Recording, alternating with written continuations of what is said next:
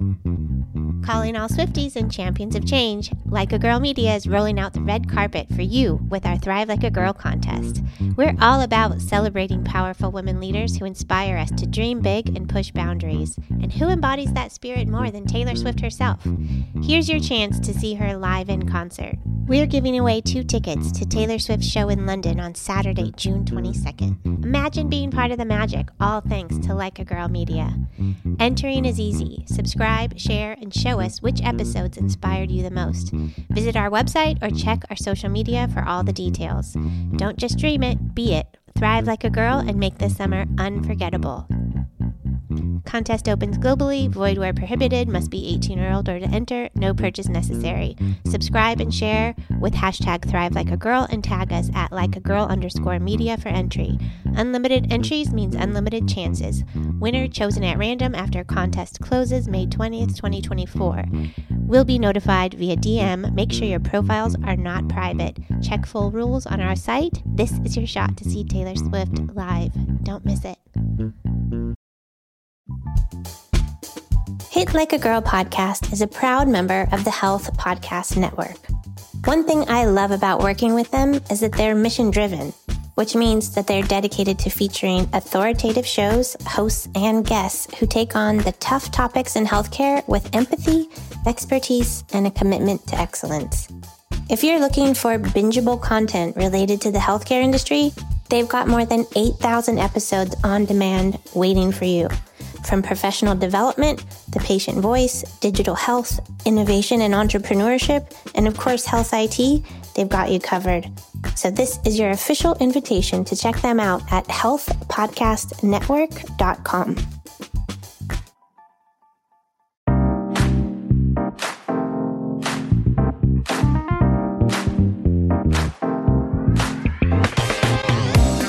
Hey there, and welcome to the Hit Like a Girl podcast. My name is Joy Rios, and today I'm chatting with Angela Lanning, the Chief Operations Officer of Informatics and Technology Services at Premier.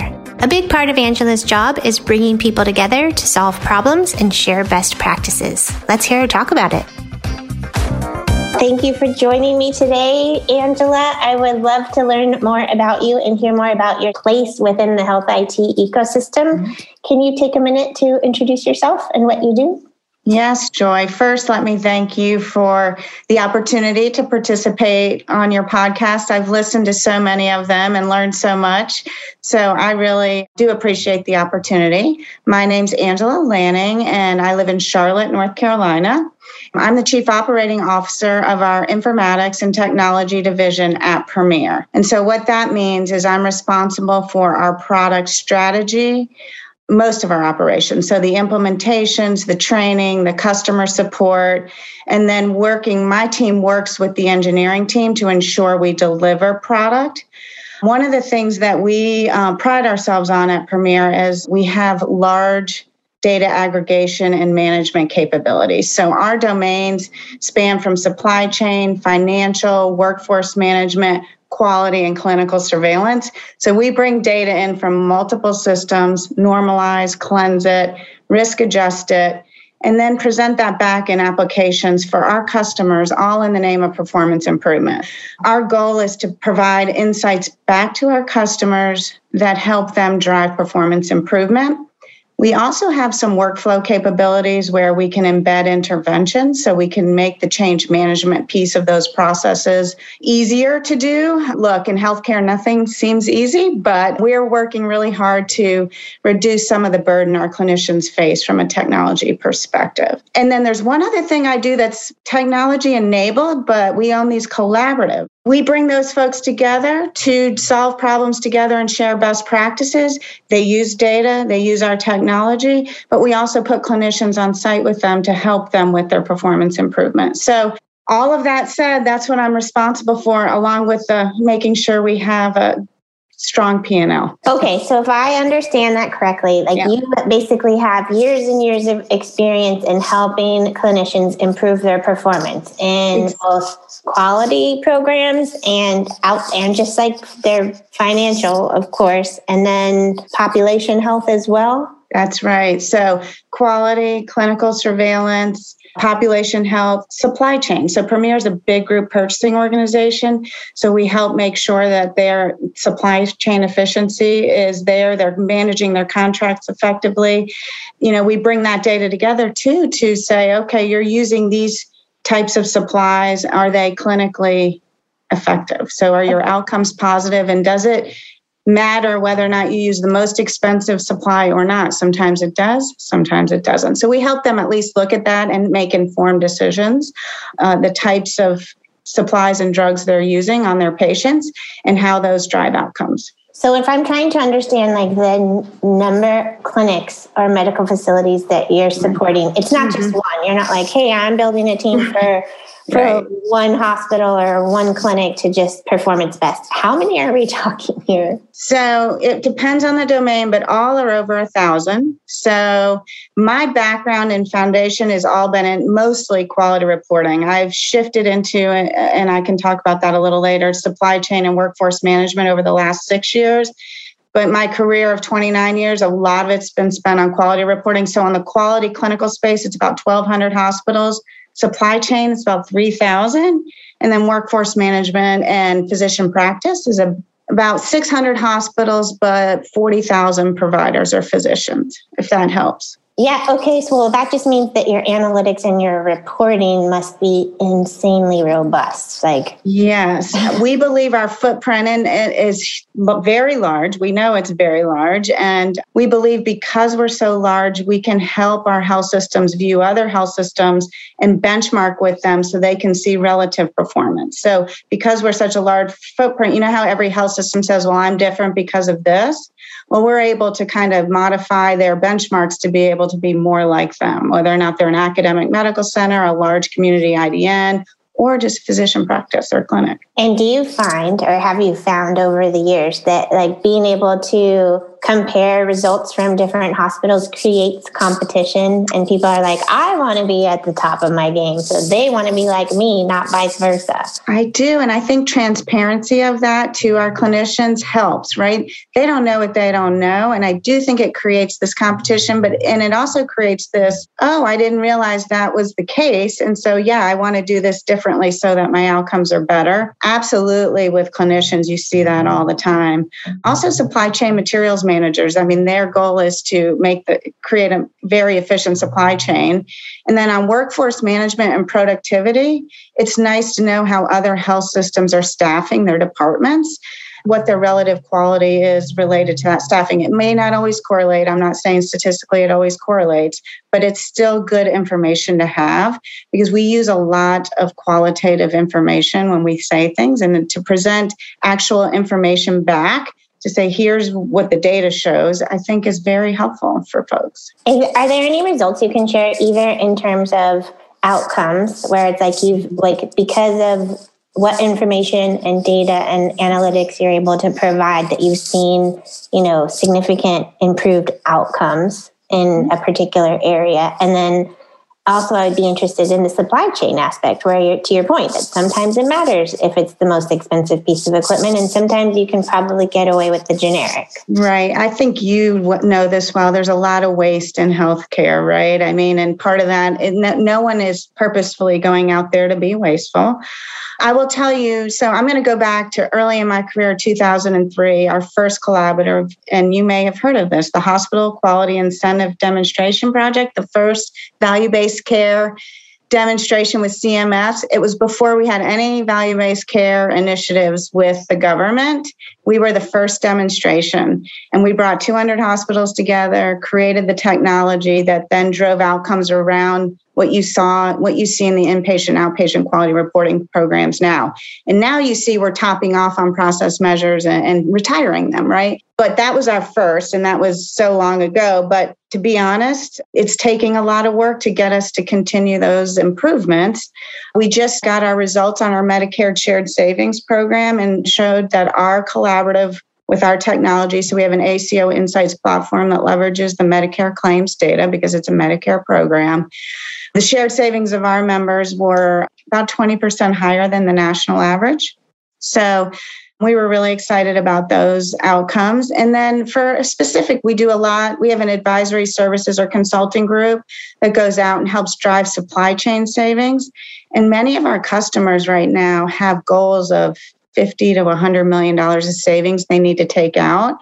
And there's really two big buckets of dollars in healthcare. There's workforce and there's supplies. So we really go and use our data to look at clinical variation, and where there's high variation, help them drive down unnecessary use of any procedure or supply against a benchmark. But we also help them understand which supplies or drugs. There's some expensive drugs out there, and moving from IV to oral can create some savings, believe it or not. And there's certain days in which you can do that from a process perspective, where you get savings and the outcomes of the patient are still really good. So those are some examples I would give that we've seen. I was listening to a session at a conference earlier this week, and they were talking about the implementation of some software that helped them understand all of their quality data, right? So literally give them their lists of everybody that, here's the patients that you need to go address for this particular thing, or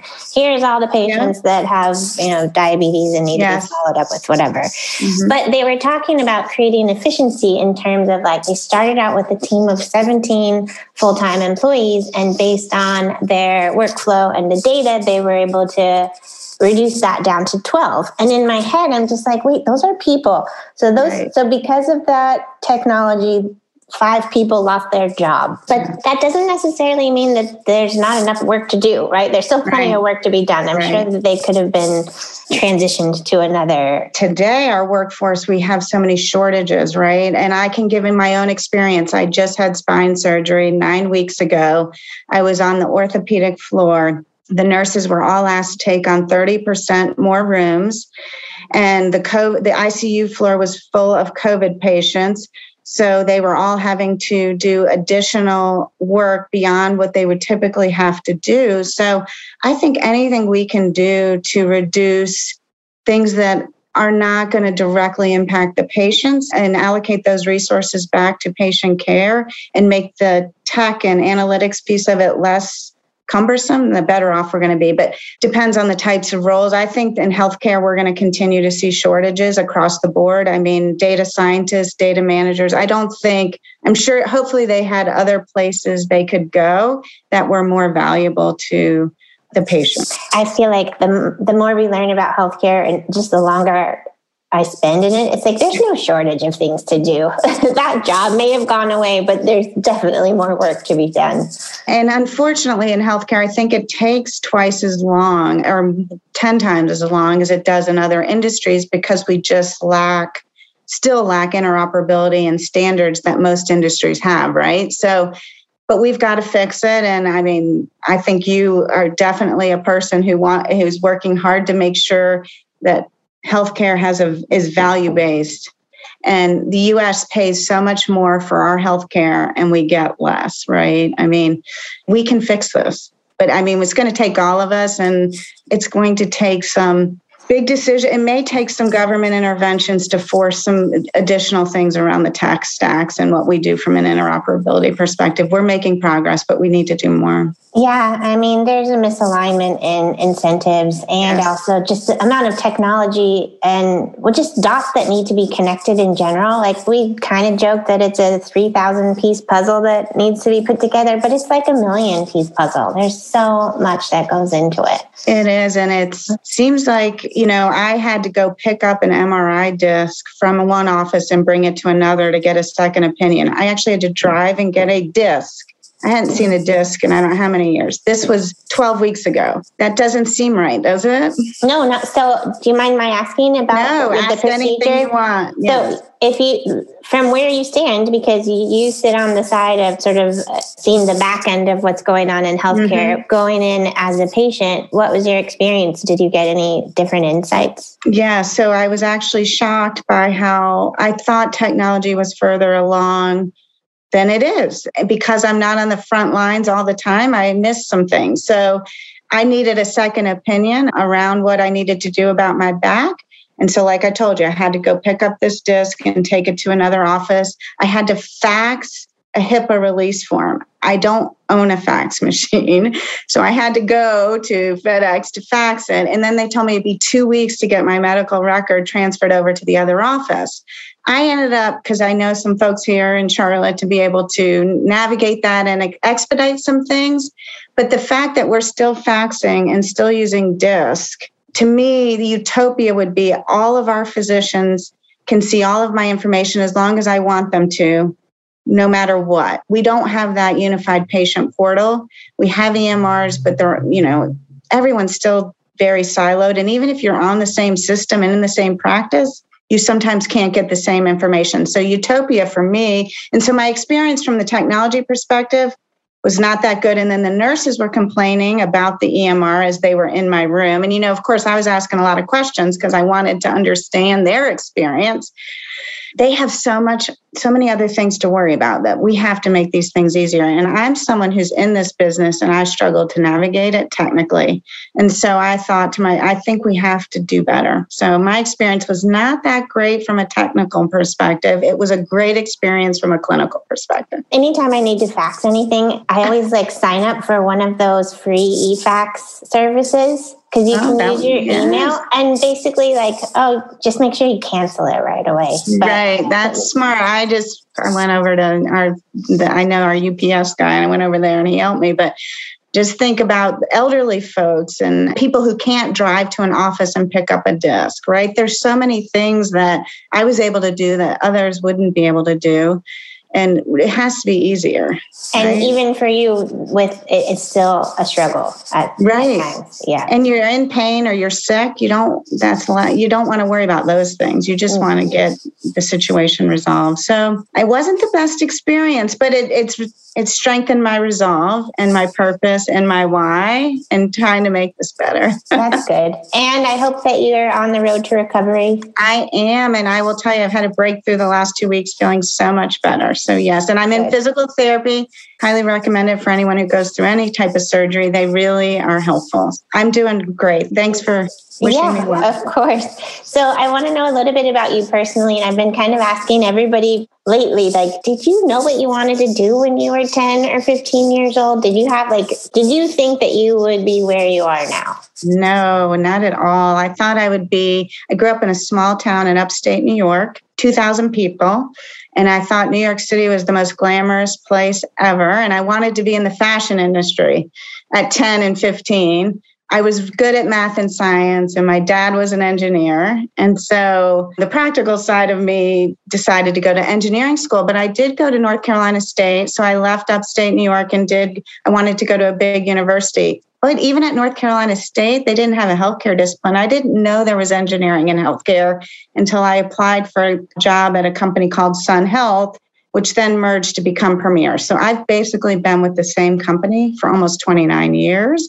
No, I had no idea that this is what I would do, but I'm really happy that the paths I've been given have brought me here. So I have no regrets. You've never been tempted to be let me go see what's going on the other side of the country, or just really switch things up?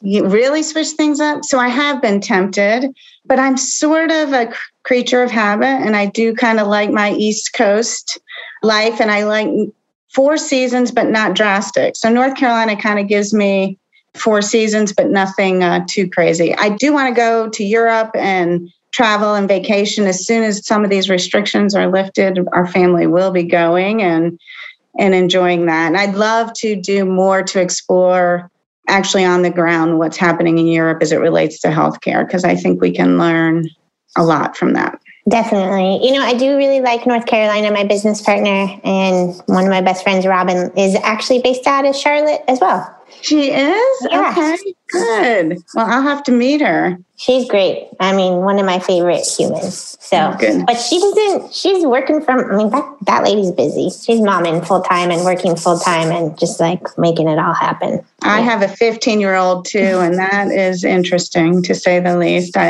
adore him, but 15-year-olds don't necessarily adore their parents.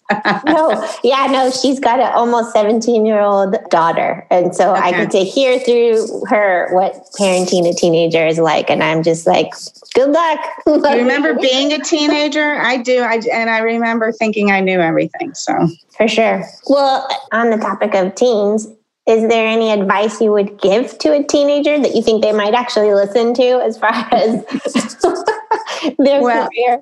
I love that question because I keep trying to give my son advice about just do your best and work hard. Opportunities will come. You have to put in the effort and the work, and opportunities will come. I don't think a lot of them want to hear that, but I do think it's true. Where hard work and does pay off, and it does pay off. You end up, whatever success means to you, if you work hard, it typically will come your way. And so that I think teenagers, it's hard to be a teenager right now. They have so many different distractions than we had, and especially I had. I mean, cell phones and social media and all of that. I also would give them advice to shut down the social media for some period of time and not let it take over, because it can. I got to say, I'm very grateful that social media wasn't around when I was in high school.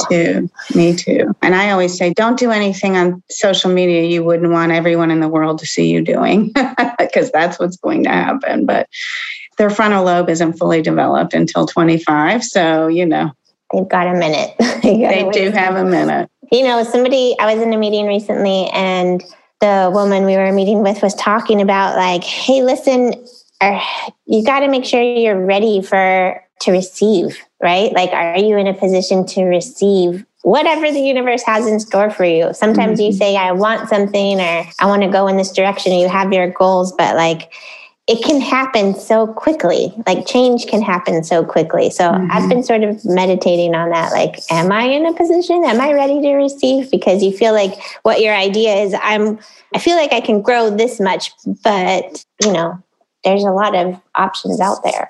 There's so many options. And sometimes opportunities come to you that you least expect. And that's happened to me in my career. And I never thought I was qualified to take those on.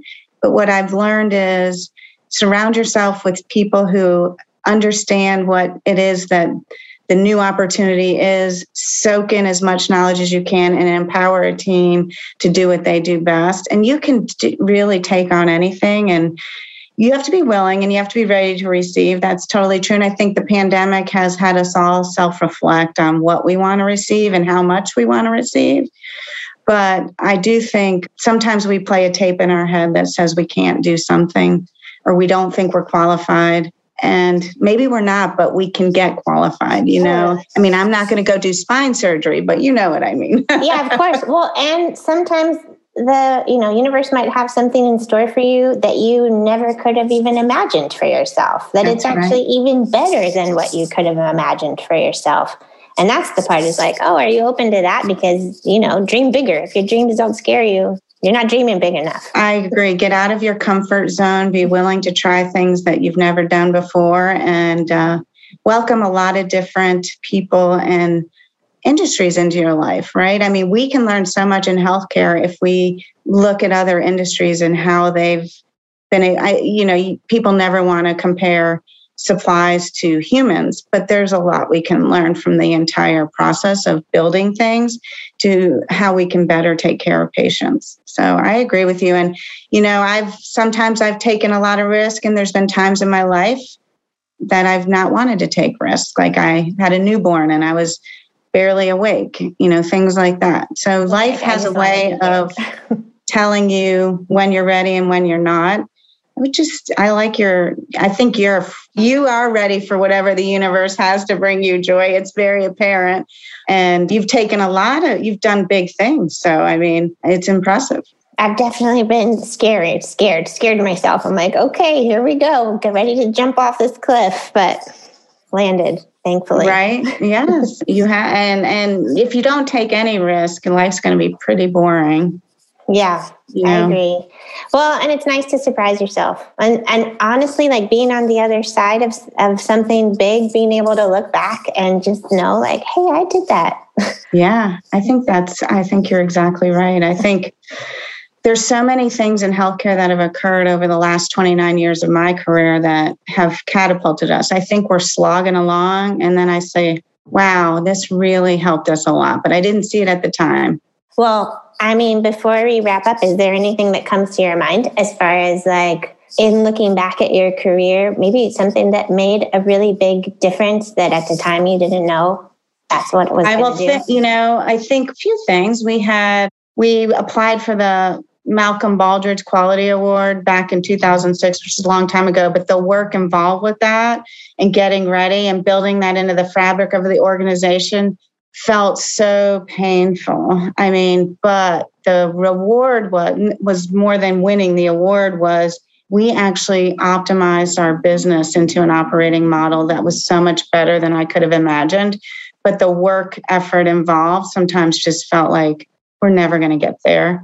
That's one. We're getting ready to embark on one that I'd like to highlight before I hang up that I don't know if we're going to impact, but I talked about our collaborative capabilities. We just signed with HHS to work with 220 hospitals that we recruited, and they're going to use our data.